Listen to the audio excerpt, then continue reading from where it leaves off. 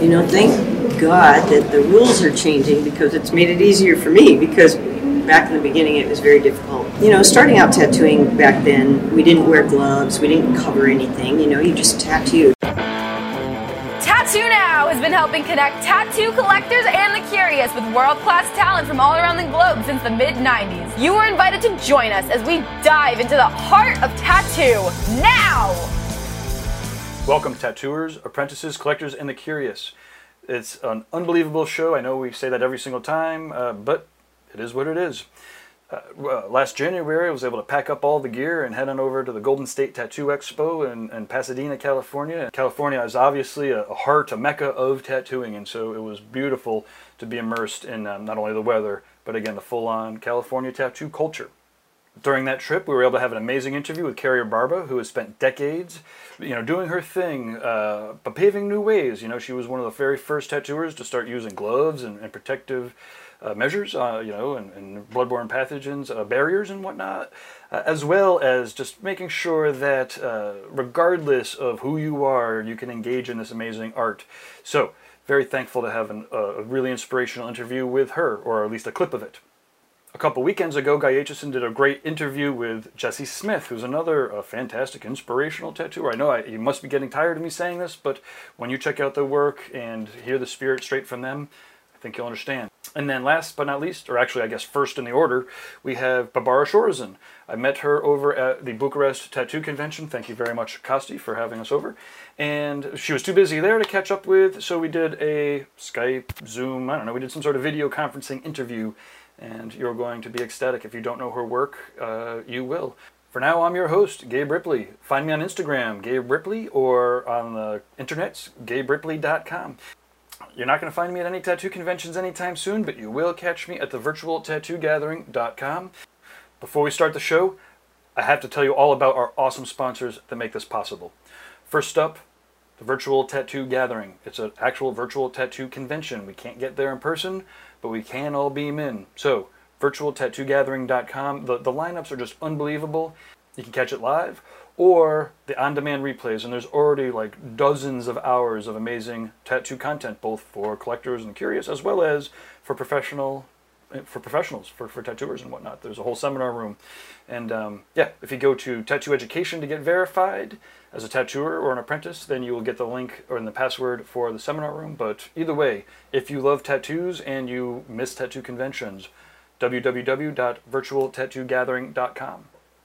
Inkjet stencils. Okay, so catch this. You can get it into your computer or your iPad, treat your tattoo images appropriately, and then print out the stencils straight from your inkjet. Pretty amazing technology. Inkjetstencils.com.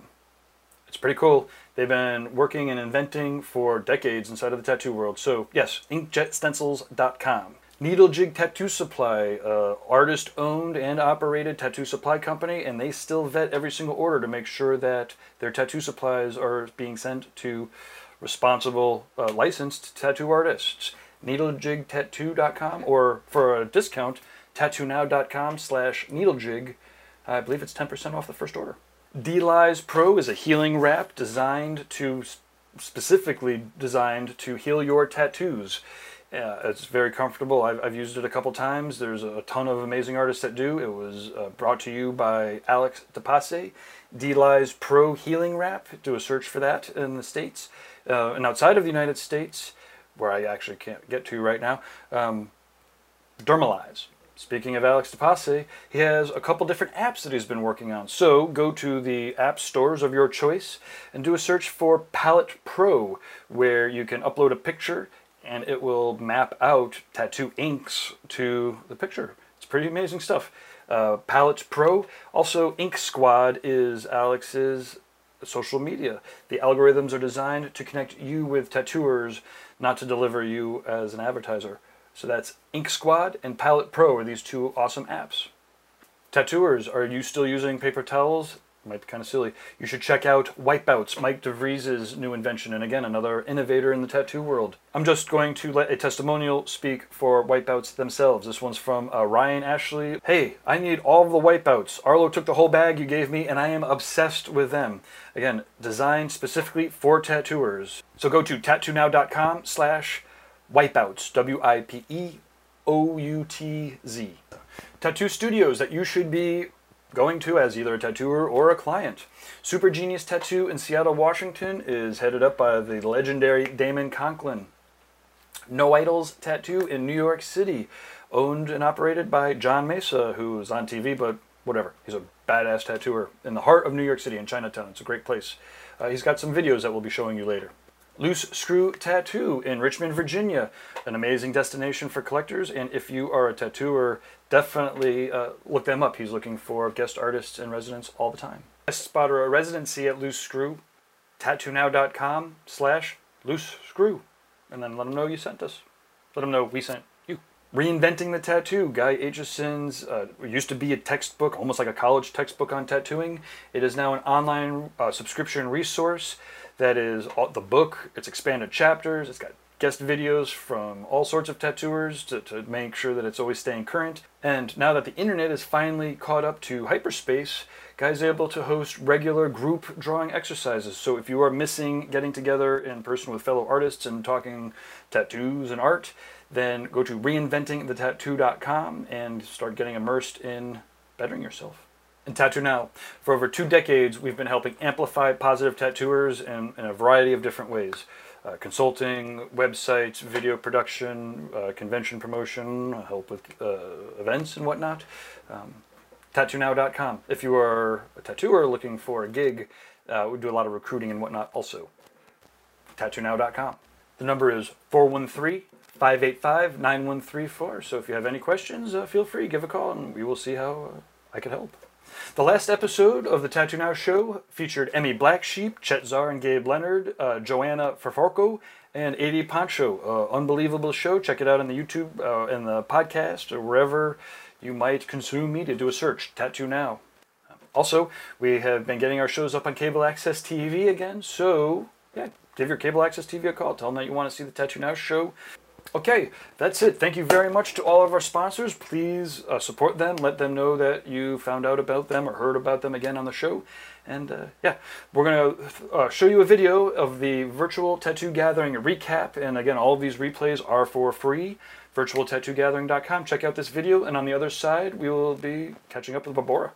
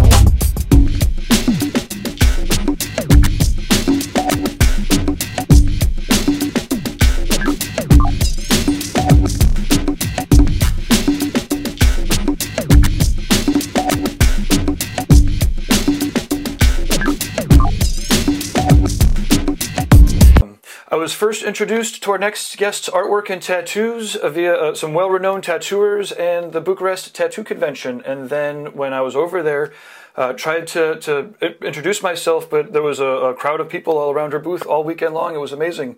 But I caught up at the very end, and I'm ecstatic to catch back up with... now, how do I pronounce this? I apologize. It's just Sharuzen_art on Instagram? Yeah, Sharuzen. Yeah. Shrews, perfect.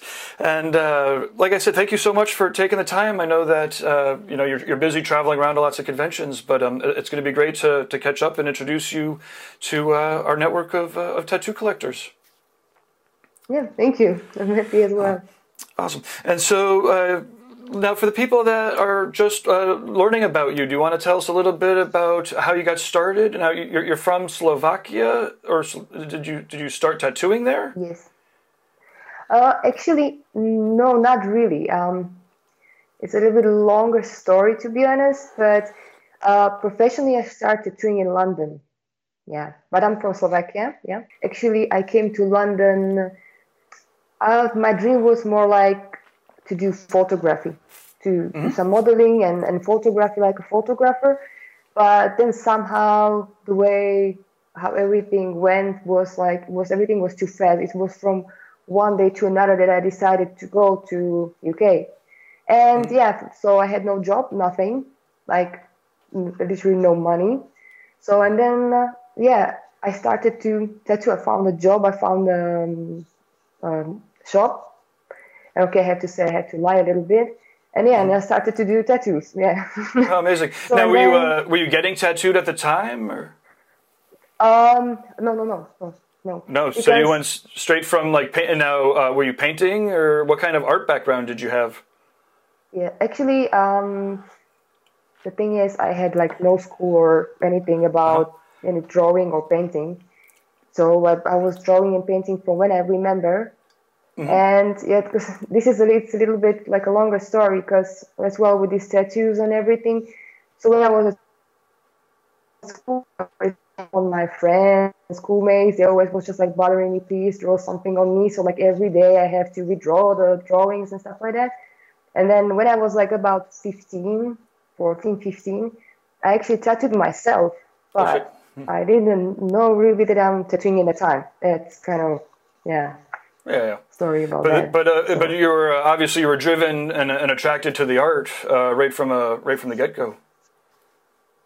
Yeah, I mean, before I start tattooing, as I said, I've been always drawing and painting, just like learning by myself. And I was doing the photography, so that was what I was doing before, and then I started to do the tattoos. Sure, I imagine that you were able to use a lot of the lessons that you learned in photography as you're translating things into tattoos or into your paintings. You know, a composition and whatnot. I mean, obviously the mediums are drastically different. But obviously, so you still do some photography. Obviously, those skills, you know, come to use for you when you're doing your tattooing, I imagine. Oh yeah, definitely. Yeah, that's right. Yeah, one thing is the composition. I mean, even the colors and everything. And I must say, the painting helps a lot, especially with the color tattoos. It's a big help. So yeah, I mean, it's very different. I mean, the medium, but in the end, this is kind of the same thing. Sure. I mean, there's a lot of lessons that'll translate over. Now, what artistic mediums are you using? Are you an oil painter or acrylics or digital? I mean, I kind of use everything, but I love, I mean, the main thing is oils. Yeah. I like to draw as well. So it depends on the day. Yeah. Yeah, cool. Now, I saw recently you were doing some collaborative paintings, maybe at a recent guest spot? Oh, yeah, I just tried with my friend, yeah. So it was just like a very spontaneous thing. So, yeah. But I would like to do more. It was fun, yeah, and you learn a lot, and yeah. And this was, what shop was this at? Oh, yeah, it was in UK, in Shrewsbury, in Mark's letterhead shop. So it called One for Sorrow. Yeah. Okay, yeah, for sure. I think Tommy Lee maybe was there recently too. Yeah. Oh, cool. So how cool often? Shop, yeah. Nice. How often do you travel? It seems like you're on the road quite a bit. Oh yeah, actually, yeah, it depends as well on the month, let's say. But yeah, I mean, every month at least I try to be somewhere. But sometimes it's more often. Yeah. Awesome. I like to travel. Yeah. What are some of your favorite places? Not at the risk of leaving anybody out, but are there some specific spots that you enjoy going to? Actually, I don't have like one or two favorites. To be honest, I enjoyed all of them where I was because it's always something different, you know. So Yeah. it's difficult for me to say, okay, I just love this and I want to constantly come to this place. I like all of them in different ways, but yeah, it sometimes it matters about the people, the company, and yeah, Sure. the whole country. Yeah. Awesome. Well, give us a little bit of a sampling of some of the places where you've been, or where people that are watching might be able to catch up with you at. Oh yeah, I mean, in Europe, like as I said, I'm based, of course, now in Germany. So I travel a little bit around Europe. Then yeah, I was in Asia for the conventions and Oh, cool. in US. Yeah, so Awesome. Oh, no, so I see. You were there. Was it Singapore and Taiwan, or was that the? yes, I was in Singapore, Taiwan, Hong Kong, Shanghai. That was in Asia. I imagine you And took a lot of great pictures. oh, of course, yes. Yeah. Imagine a lot of your clientele is traveling in to get tattooed by you. Are there things that you recommend that they could do in your town? You know, other than, after they're done with their tattoos, before or after, any art museums or? Yeah, actually, the town where I'm staying is like, it's more like I'm kind of hiding, to be honest. There's not much to do except drinking. Yeah, there's Okay. lots of vineyards around. So good wine, yeah, very good wine. Yeah, there is a nature and lots of castles. Awesome. That's very nice. Yeah. But I'm Castle, kind of, yeah. Castle field trips are some of my favorite for sure. It's amazing how old they are, right? And just to be able to visualize people in them. Yeah, and bunkers, lots of bunkers from war. Yeah, that's I forgot. Yeah. So now I imagine that you're pretty busy. Now, do you have a wait list for people to try to get tattooed by you, or do you screen your tattoo ideas before? Or I guess the question is, what is the process that people can do to get tattooed by you? I mean, I'm kind of more open. I don't have really like a crazy waiting list or something. It's more about the communication with the clients, like, okay, when they want to do the tattoo. And of course, for me, it's like, okay, I'm ready for this tattoo, so I will do that tattoo. But the important thing is that because I want to travel, so I try to keep my diary kind of more open. So yeah, it's nothing like a crazy waiting list or something. Okay. Now, are there specific tattoos that you're interested in doing, or do you like to just tattoo anything that people throw at you? Or no, not really. Of course, I like more like a fantasy dark style. Yeah, and I really like to just, let's say, just have no preparation before, just like to sit down with the client and just like do something. So the people give me free hand. This is I really like. So and then you draw on them with Sharpie markers, or? Oh yes, sometimes of course I do stencils as well, but that's more like if I know that maybe it's better for the client. Like when you see the clients are more nervous, and for them it's difficult to sit for sometimes to draw something, or or if I really feel like, okay, I'm gonna make some kind of quick stencil for some other reason, but it's nothing. So often your process would include a little bit of both then, maybe. So there's a consultation, so you might stencil some stuff up ahead of time, but then a lot of it might just be there while you're talking to the client and putting it on their body. And it's like a mix, I would say. Yeah. What are some of your very first memories of tattoos? To be honest, like I remember when I used to go to school there, like in our city, there was one tattoo studio, and when I go back home to bus station, then I have to like pass by, so everybody knows there is the tattoo studio. But to be honest, I never really thought like I will ever do tattoos, even if like my friends always tell me, it would be cool if you do. Just at the studio, Because you were all interested in the photography, and that was kind of your love until you got, into the tattoo world or sucked into it, I suppose. I mean, more the painting, but the photography was a little bit easier, so to catch the idea what I had in my head. Tattooing is very difficult on people's bodies, especially over the long period of time. Do you do stretches or do you anything to try to keep healthy while you're tattooing? Oh yeah, I do work out. Yeah, I try to do much as I can because, of course, for the back, yeah, it's good. Yeah. Yeah. So Have you already had and back some problems or? walks. It's not like back problems, not the problem, Oh, but like the normal thing that when you sit for a long time in a weird sure. position, that's it. Amongst your different mediums, it looks like some of your paintings and creations are being made into clothing. I think I saw a couple different T-shirts on your website. You want to tell us a little bit about some of the clothing that you have available? Mm-hmm. Oh yeah, I'm working with Salon, so I did two Awesome. T-shirts for now for them. Yeah, and yeah, now I did one design for Sea Shepherd. So Cool. And those are all available that's for now now. from your website, or? Um, Actually, not from my website. I have some available at the convention. That's possible to buy, but Cool. yeah, just from their website, from distributors, from Salon Clothing. And your travels, do you visit many art museums? Oh yeah, yeah. I mean, like every big city, it's good to go for like, of course, like in New York, you have the Met Museum. That's really Oh, cool to go, of course. But yeah, every big city have a super cool museum. Sometimes you can find, for example, paintings which you're searching for 4 years, and then it's there's the one painting in that museum, small museum. But what I have to say, what was really cool, what surprised me was in Russia. Like not many people go to Russia, but it's really worth to go to see the paintings in Moscow or oh, in St. cool. Petersburg. That's really worth to go. Yeah. That was a clip of the Babora interview. You could find the full interview. TattooNow.com/YouTube will bring you to the right channel. Hopefully she makes it over to the States and gets visas squared away. It would be a tremendous opportunity for Americans to get tattooed by her. Right now, we can't get over there, but hopefully we will be able to soon. And if you're from Europe, make sure you get your ass over to Berlin. Next up, we have Jesse Smith's interview with Guy Aitchison, or a clip of it from the previous virtual tattoo gathering. So please enjoy.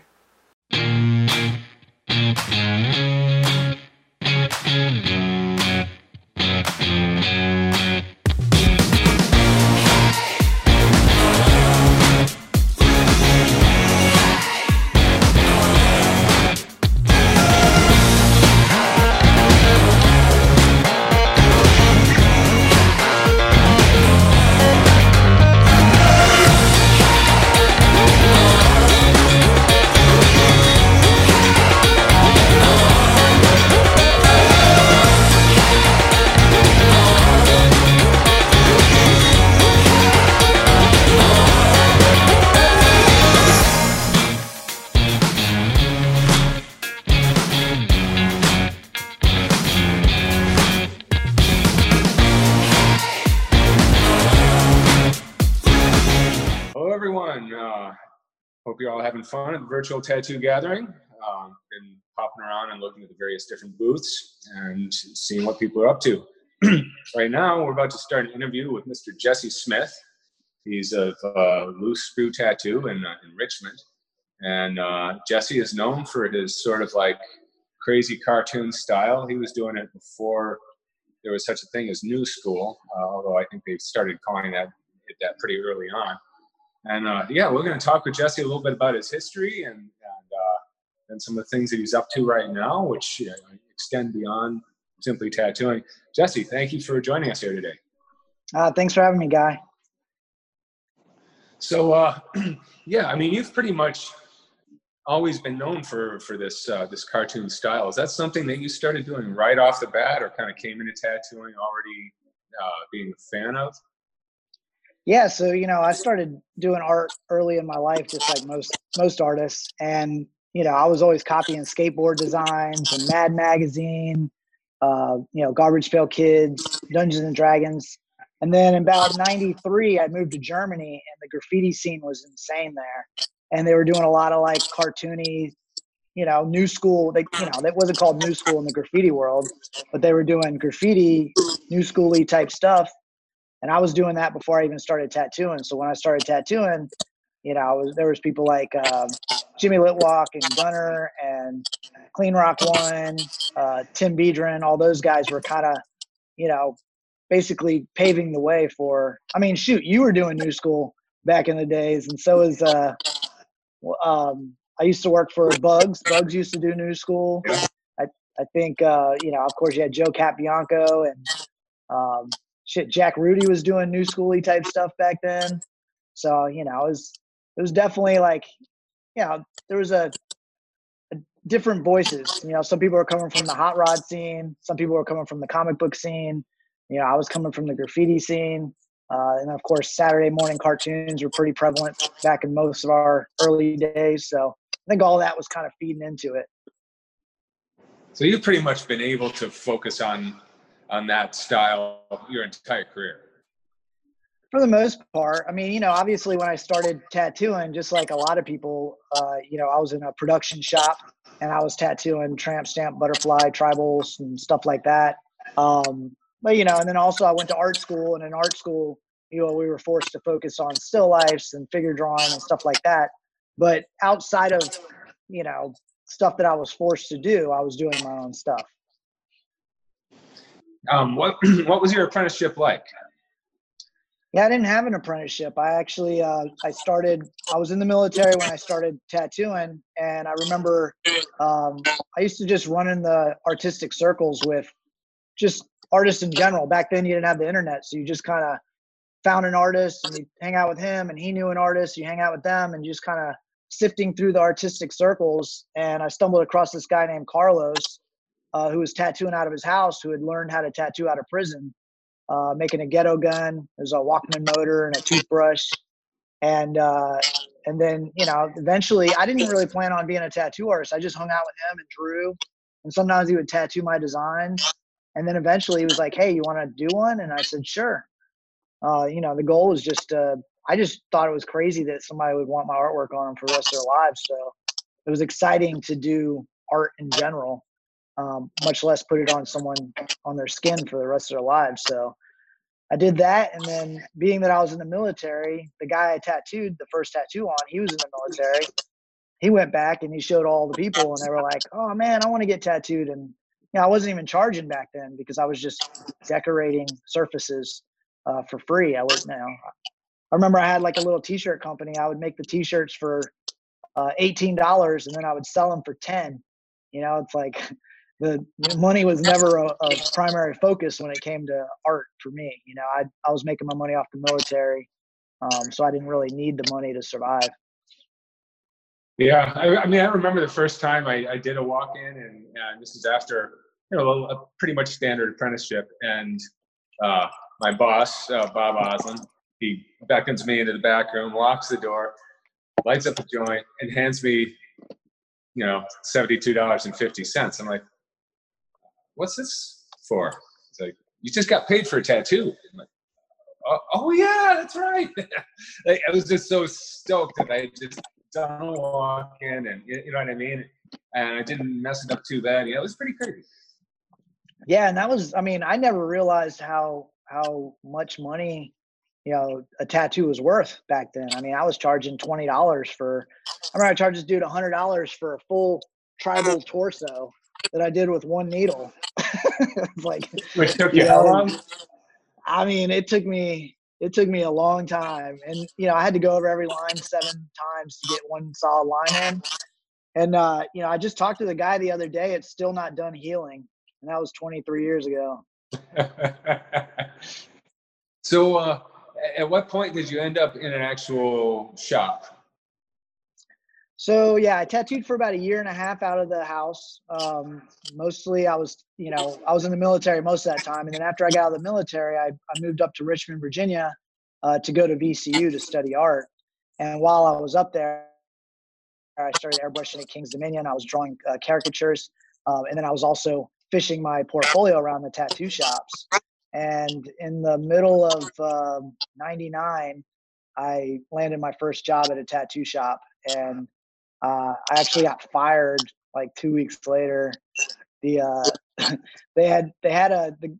owner came in and he was looking at my work. He's like, you got good work, but I want to run you through a kind of a quick apprenticeship. And I said, sure. So I'm doing this apprenticeship. I'm tracing things, coloring things, doing whatever he tells me to do. And one day he comes in and he's like, hey man, we got this new piercer. Would you mind letting her practice piercing your belly button? And I was like, oh, get my belly button pierced? That's not my thing. And and he lifted his shirt up and he had his belly button pierced, and I got fired the next day. So I don't know if it was specifically for that, but he basically just told me I wasn't good enough. And then I left and I was super depressed, and I, tattooed out of my house for another 6 months, and then fished my portfolio around again and eventually landed a job. And then just from that point on, I just tattooed continuously. So here's a question, and I think this is important because so many really good tattooers that are solid parts of this industry had to start out that way. And yeah, we always try to encourage everyone to try to get into a shop, but it's not always possible. Right. I mean, I was really lucky, but of course I had to work in a shop that was owned by a raging heroin addict. And it was like, it came with a cost back then, and it would have been even harder if you were a woman. 30 years ago, especially, I wouldn't have even known what shop to send someone to. Like my sister, she started her apprenticeship about 10 years after I did, and by that point, I knew some solid people. I was able to say, okay, you'd be safe in this shop. Right. Yeah. It's crazy how everything has changed, and I kind of, obviously I had an advantage of being a guy going into the tattoo world, and I had a decent portfolio back then. It was back in a time where a lot of tattooists weren't really artists. They were just, they would just copy stuff. So me coming in there with a portfolio full of art, definitely put dollar signs in their eyes, and they were like, oh, we'll bring this guy on to make some money for us.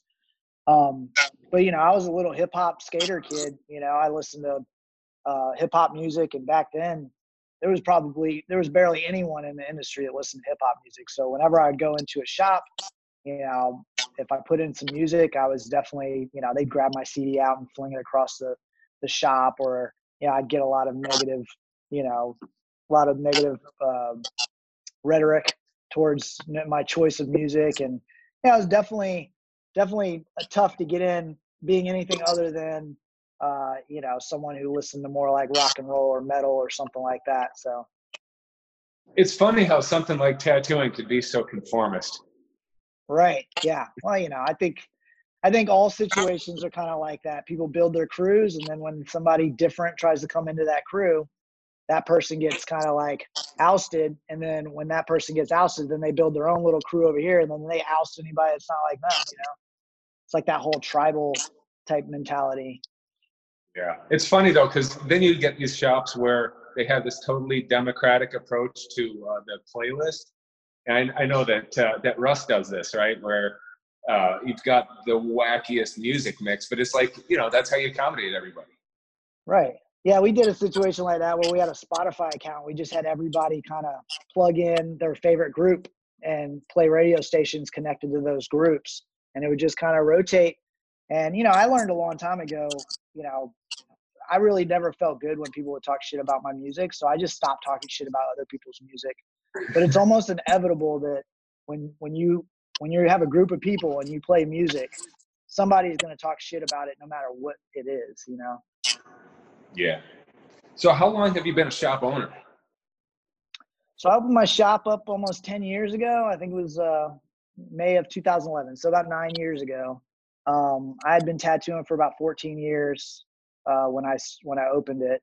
And I was just kind of ready to do my own thing. It was, in working at those shops, I kind of figured out what I liked and what I didn't like, and I was ready to kind of pull it in. And I had a pretty substantial waiting list back then that I was dishing off to all the local tattoo shops, and I was like, man, it would make a lot more sense for me to have a shop where I could dish this off to people who I could get a percentage of. So there was like multiple reasons of doing that. And then I opened the shop, and a year later I got hit up by the TV show. And then it was just like a wave of chaos past that point between, having a shop and then hitting a level of celebrity status that I never thought I would ever hit.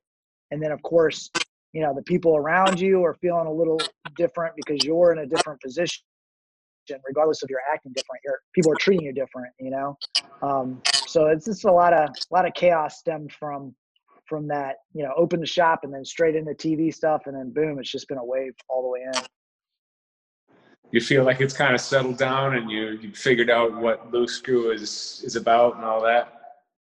Yeah, I mean, I think so. It took a while because, you kind of go in and open a shop and you have these certain intentions and you kind of just assume that the people who are working there have the same idea of what's right and wrong or how things work. And then you realize that they don't. So then you have to be very clear of, here's my boundaries, here's what I expect from an artist working at my shop. And, that way I've noticed that the newer artists I have less problems with because I've been very clear about where the boundaries are. Whereas before I thought that the boundaries that I had were normal to, someone else's boundaries. And you realize that, some artists aren't as clean and some artists aren't concerned about showing up to work on time or having their drawings ready or whatever, which way it is. So then you have to get in there and say, hey, if you aren't on time to work, then this client's going to be upset because they got a babysitter or whatever. And then I get a bad review on Loose Screw. They're not going to give you a bad review. They're giving me a bad review. Right. So it's just been a lot of learning about what it is that I expect out of people and being able to clearly communicate that to them, So then beyond that, you took on an even bigger responsibility when you took over the Richmond Convention. Now, worth noting, the Richmond Convention was the first show I ever worked. That was way back in 1989 when Crazy Ace ran it. And then it became Billy Eason's legacy for a while there, and he ran that for a long time. It was a great show. How did it end up in your lap, and what's that been like? Yeah, it's a pretty crazy story the way it worked out. So as you know, Crazy Ace had it, I can't remember, I think he had it 89 to 91 or something like that, or 88 to 91 or somewhere in there. And I think JD Crowe was involved in that in some sort of way. And then Billy Eason took it over in 93 and ran it until 2010 when he passed away. And then in 2010, when he passed away, his daughter inherited it, and then she gave it to Nate Drew and CJ Starkey, who run the Salt Lake City convention. And then they took it over. So they live in Salt Lake City. And so when they took it over, it was very difficult for them to kind of keep it, give it the love that it needed because they were so far away, with local promotion and all that stuff. So, there was a lot of kind of people circling the drain, looking for another tattoo convention to ramp up in Richmond. And there was a convention out in Virginia Beach ran by Mike Cann in Hampton Roads, ran by Mike Cann and a couple other guys. And they had reached out to me about throwing one in Richmond, and they wanted me to be a partner with them. And so I was like, damn, man, I'm going to catch a lot of flack for this. But the Richmond convention just wasn't what it used to be. It just wasn't getting the love it used to get. And, for obvious reasons, because those guys were all the way across the U.S. trying to run it. And so I was going to throw the convention with these guys. But I felt like the right thing to do was to call Nate Drew and tell him that I was going to do it. I didn't want to just do it and be shady about it. So I called up Nate Drew and I said, hey, man, I'm going to throw a convention in Richmond. I just, obviously I wanted to do more of a progressive show. And the Richmond show had turned into more of a traditional show at that point. And so I felt like we wouldn't be totally competing. But when I talked to Nate, he was just like, man, I wish you had let me know. I'm really looking for someone who lives in Richmond to help me out with the Richmond show. And I was like, well, if stuff doesn't work out with these other guys, I'll let you know. And I ended up working with the other guys, and shit kind of went sour. So I ended up hitting up Nate, and Nate brought me onto the crew. So we were going to throw the convention, me, him, and CJ Starkey. And, a couple months went by, and I guess they had decided they didn't want to throw the show anymore. So they basically just gave the show to me, and they also gave it to this other guy named Kenny Brown, who I'd never met before. So I got forced into a partnership with a guy who I had never met before. Oh. And the crazy thing is like this, I had worked the Salt Lake City convention a couple months prior. And I remember being at the convention and seeing this guy at the show, and he was just so obnoxious and annoying and loud. And I was like, God, man, I really don't enjoy being around people like that. And sure enough, that was the dude they ended up partnering me with. And so I was like, okay, I'm going to try to make this work. So I ended up meeting with, his name's Kenny Brown, and I ended up meeting with him, and he's ended up being one of my best friends in the whole wide world. I mean, I absolutely love the guy, and we get along really well, and we run a great convention together. You know, we both have our own little sections that we take care of, and it ended up being a really great partnership. And it's just nuts because this was like a partnership that just happened, and it wasn't something that was like, oh, you're my friend, let's partner up. It was just like some random dude, and it ended up working out great. You know, sometimes just having a shared goal is all it takes. If you enjoyed that clip with Jesse, go to www.virtualtattoogathering.com, find the replays, and the full interview is there. It's over an hour long, and Jesse has got a lot of great things going on, including benefits, different products, and whatnot. So if you're a tattooer or a collector, you definitely want to check it out. Then after this next sponsor message, we dig into the interview with Carrie Barba. Hello, my name is John Miss, and I am the owner of No Idols Tattoo. I've been tattooing since 2007, and I started my career here in the wonderful city of New York. The shop is located right on the Bowery, which is the heart of New York City and modern tattooing. And unlike years past where tattoo shops used to be down in the basements, we're actually located in the second floor in a very roomy loft type environment. So at No Idols, we're always looking for new guest artists and resident artists. We're big on collaborating, we're big on growing as artists and about expanding our abilities in tattooing and artistically. So if you like that kind of environment and that's something you like to be involved in, we invite you to come over and work with us for, you know, anywhere from a few days to a week or 2 weeks and experience New York City all for yourself and the environment of working at No Idols. Being in New York City, it just brings all sorts of people from all walk of life and people from all over the country and even the world. Lots of our clients and walk-in artists are just tourists, and for that, we love to offer them a really awesome experience of what New York City's like. If you're looking for a guest spot and you're looking to come out and hang out with us in New York City, the best way to contact us is through our email, which is noidolsnyc@gmail.com. And if you're an artist, feel free to also reach us out through our Instagram, and is No Idols NYC, and just shoot us a DM and we can start our communication from there. Okay, well, I'm ecstatic to be with the ever inspirational Carrie Barba. She's been smashing borders for a long time, both culturally, stylistically, and just with a fantastic attitude. Thanks again for taking the time, and yeah, well, obviously you have one of the most amazing historic shops, and it would be remiss not to ask about some of the history. How did it come about, and how'd you get it? Super lucky, I think. Super lucky, yeah. So Rick Walters, he was the last manager of the shop there, which is now Outer Limits, but it used to be Burt Grimm's. Burt Grimm's, yeah. Burt Grimm's, right? So it's been Burt Grimm's since Burt took it over in 1954. Mm-hmm. And when was it established? Was it 1927. 27. So it's said to be the second oldest shop in the world, as far as brick and mortar. Right, so we have been running it since ourselves since 2000. We took it over in 2003. But what happened was, Rick came to me and he's like, "Carrie, I think you should buy the shop." Because Bob Shaw passed away. Well, Burt, moved away, and then Bob Shaw passed away, and he left it to his wife, who then passed away, and left it to their 3 sons. 2 of those sons are tattoo artists, Larry and Bobby, right? So they were trying to run the shop from Houston. Just wasn't going well for them. They decided they were going to close the shop or sell the shop. So Rick says, "Carrie, I think you should buy the shop." And I was already running. What were you feeling when he said that? Like, oh no. No, I don't want to run another shop. I was, had run up to 7 shops at one time. So I was down to 4.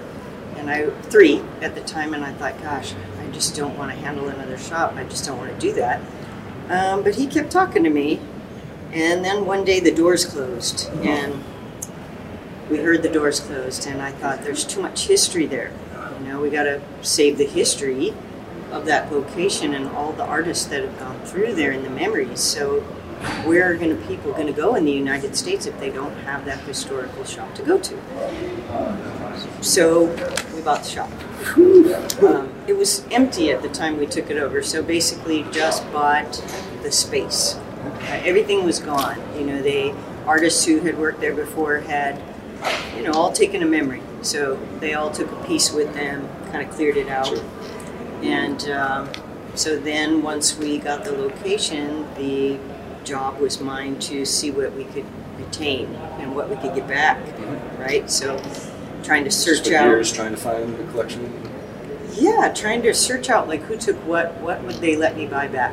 You know, what could I afford to buy back? And then, you know, finally got into the shop, and then you realize you have millions of things to redo because we had to buy the space, right? So then you've purchased it, so then all these new laws come into effect. So it wasn't move in and work, you know.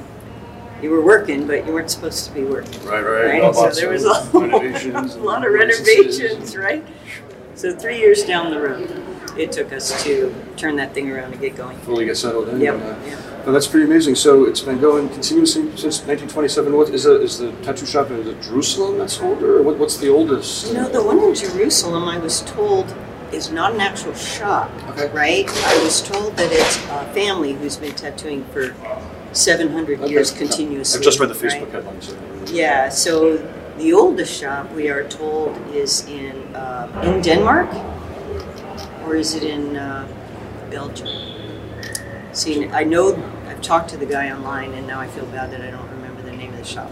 But that's the oldest one. I think he's about 9 years in front of us. So we feel extremely fortunate. It's amazing the amount of history, like I was saying, that people have come through this. So you have obviously have a full museum there now too, so it's people can come and check out the history. Correct. What can they see? What do you have? So we try to add to it all the time. You know, we have acetate stencils, we have a lot of old machines, we have old business cards, flash on the wall. Not too much flash. You know, we try to focus on one sheet per different artist. So as we attain them, then we frame them up and get them on the wall. Awesome. Photos of the shop throughout the years when we can find them, and other shops in the Pike. So we focus on the area of Long Beach. The Pike is what it was called. It was like an amusement area, right? And so there was, 12 tattoo shops there at one time. So, Bert owning as many as 5 of those shops. So he, nobody knew he owned all 5. So he'd be like, "Oh yeah, you don't like what I do? Go to so and so." He's making the money anyway, right? So it was fun for him. Sure. It must be you have people come in and make a pilgrimage there and to exchange stories. All the time. Sometimes we have people come in and they'll be like, "I've got, old timers. I got my first tattoo here." We try to take pictures of them and share them on Instagram, and we try to share history stories, on Instagram, on Facebook, as much as we can, also to get the knowledge out there to other people. Tattooing was a completely different world, obviously, in the late 70s and the early 80s, and you were vital in bringing a sense of professionalism to tattooing, which is known for being wild and crazy. Can you talk about, how you can work with artists but expect them to be professional? Thank God that the rules are changing, because it's made it easier for me, because back in the beginning it was very difficult. So, starting out tattooing back then, we didn't wear gloves, we didn't cover anything, you just tattooed. And going even further back, it was even, dirtier, I'll say, because back in the beginning of, tattooing in this country, or possibly even other countries, right? You had the sponge and bucket. Slop buckets. Right. The stool, the slop bucket, where one client sits down, they do the tattoo, they use the same water, same sponge, same needles all day long. It's going along like that. And when I came into tattooing, it wasn't much better than that, It was somewhat better because you were maybe using we used to use Kleenex. Right? So, you're using a clean box of Kleenex, but people were still using the same needles all the time, so sterilizing things wasn't really heard of too much, Sometimes you'd see a sterilizer in a shop, but they were usually rusted shut, right? Or they cooked food in it, They did things like that, so they weren't used, right? It wasn't thought of to wear gloves. People just didn't do that. So I didn't think of it either for quite a while. It was, maybe, I don't know, it was in the first year. And I used to hate that feeling of the blood and ink just drying on my hands, and I hated that. So, I'd always stop and like wiping my hands and washing my hands off, constantly and wiping down my counter. I'm kind of a clean freak, so it was really hard for me. And I'm like, can I wear some gloves? Can I just buy some gloves like the doctors wear? And that was that. From that day, gloves from then out. Awesome. Then I got the great idea, and I just, was working on the same day I was wearing the gloves, and I thought, what if I put a baggie on my bottle? I wouldn't have to wash it. That's how it started to grow. Amazing. You're like literally coming up with these ideas. Yeah, as I'm tattooing, and so I started covering everything. At that time, thinking I didn't have to wash things, but now we know you have to do both, right? You cover things, but you still have to clean it and cold sterilize it and all of that.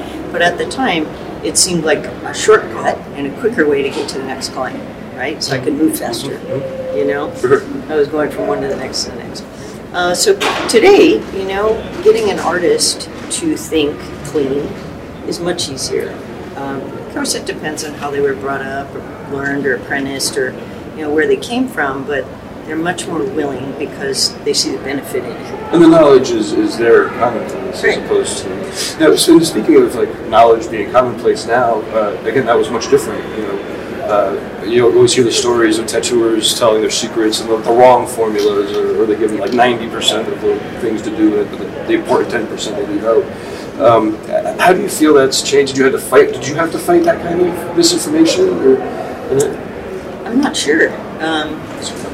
I did an apprentice, right? So I didn't have that. I didn't have anybody teaching me, really. I did have a friend who was a tattoo artist, and he was very open to sharing, and I'm not sure why, but he was very kind and would share information. But you're right, the majority of people did not. They didn't want to tell you where to get stuff, they didn't want to tell you how to go about it. It was very secretive.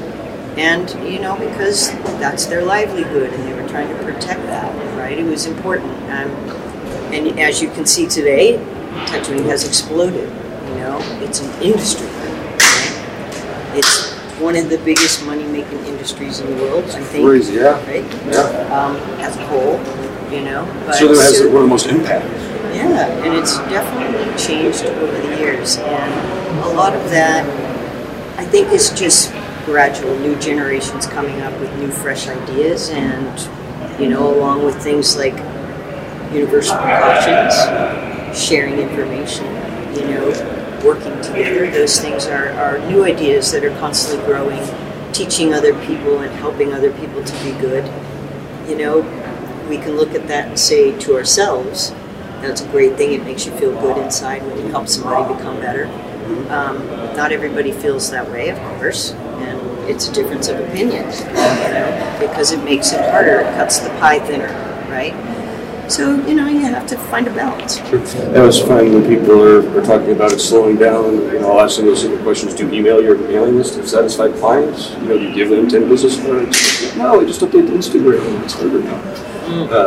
It feels like some of those fundamental tools of building clients before you had the internet are still the same. You do a great tattoo on somebody and show them an amazing experience that helps them become better people. Yeah. They come back with their friends. That's right.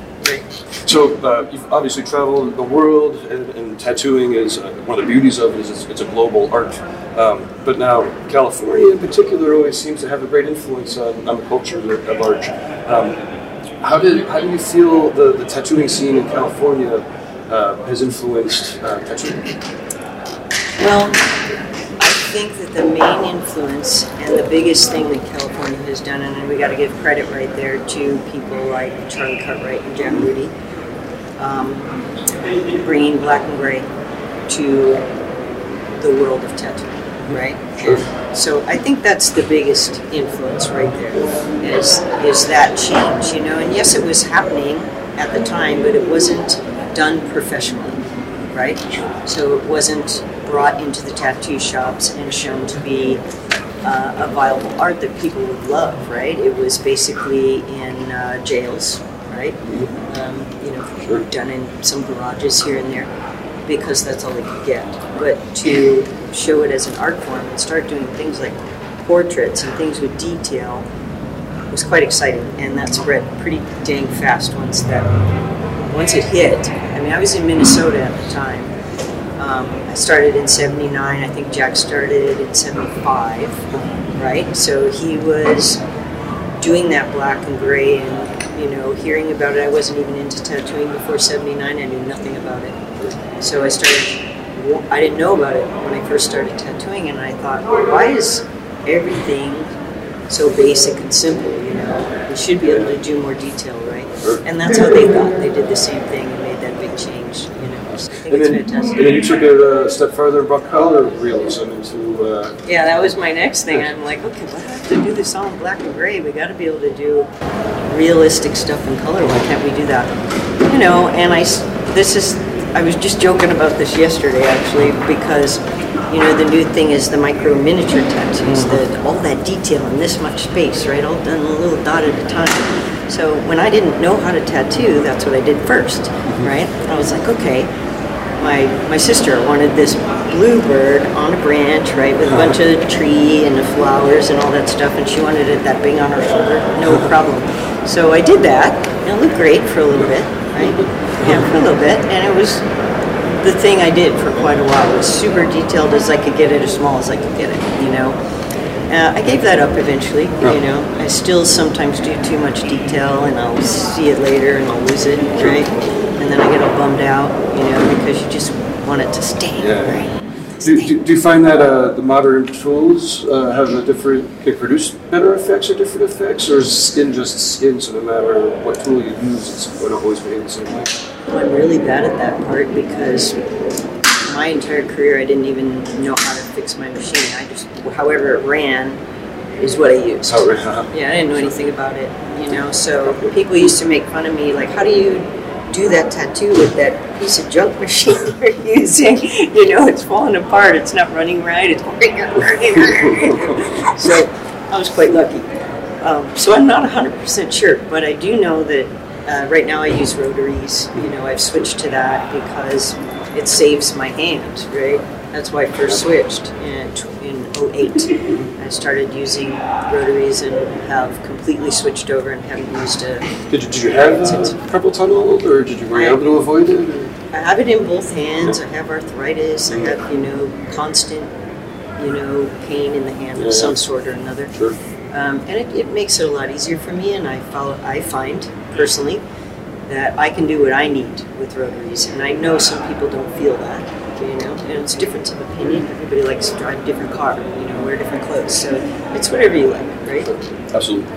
Is there any advice that you could give younger tattooers or any tattooers to help make their body last longer in this crazy business? We talk about this all the time at the shop. So we keep foam rollers at the shop, because you're in the middle and you're like this all day. So on breaks, we go back in the back and we get down on the floor and we get on the foam roller. Awesome. We try to get people to work their core, do the hand stretches. Yeah. I started doing yoga a while back and it's made a huge difference. Awesome. I just think anytime physical activity and stretching is going to help, absolutely.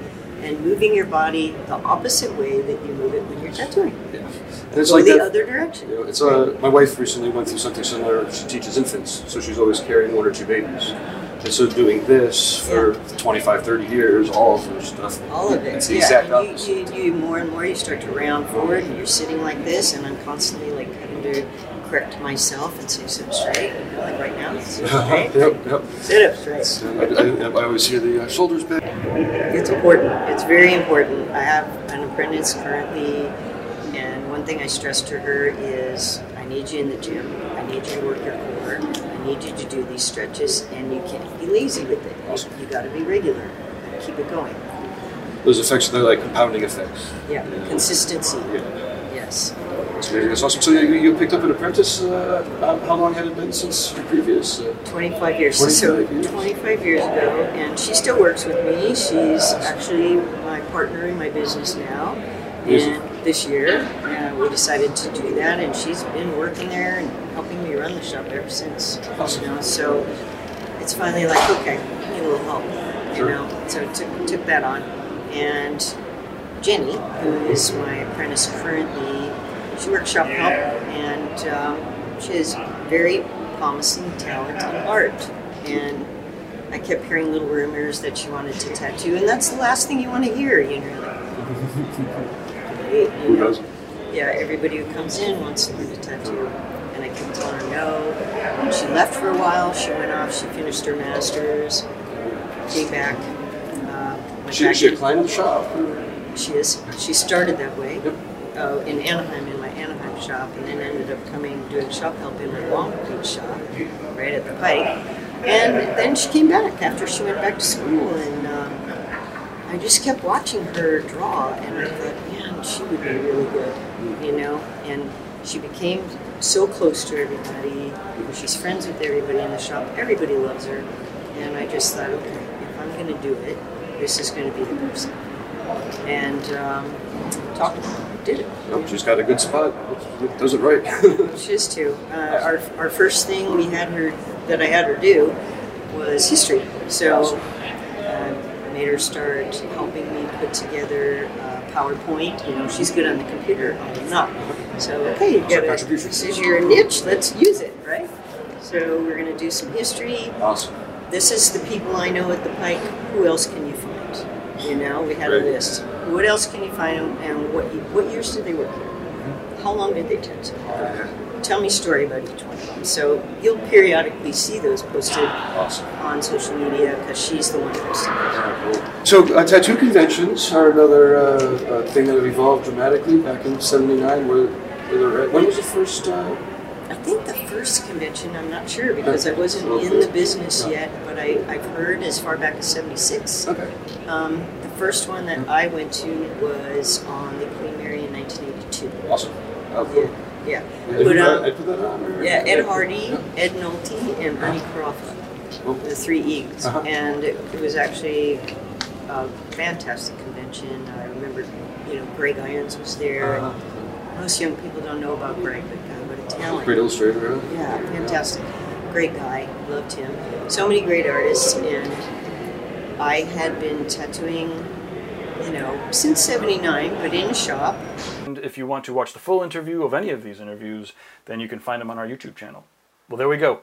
Thank you very much for watching. Please leave us some comments, find these tattooers, on the Instagram, send them some messages, let them know that you appreciate the time that they took to do these interviews.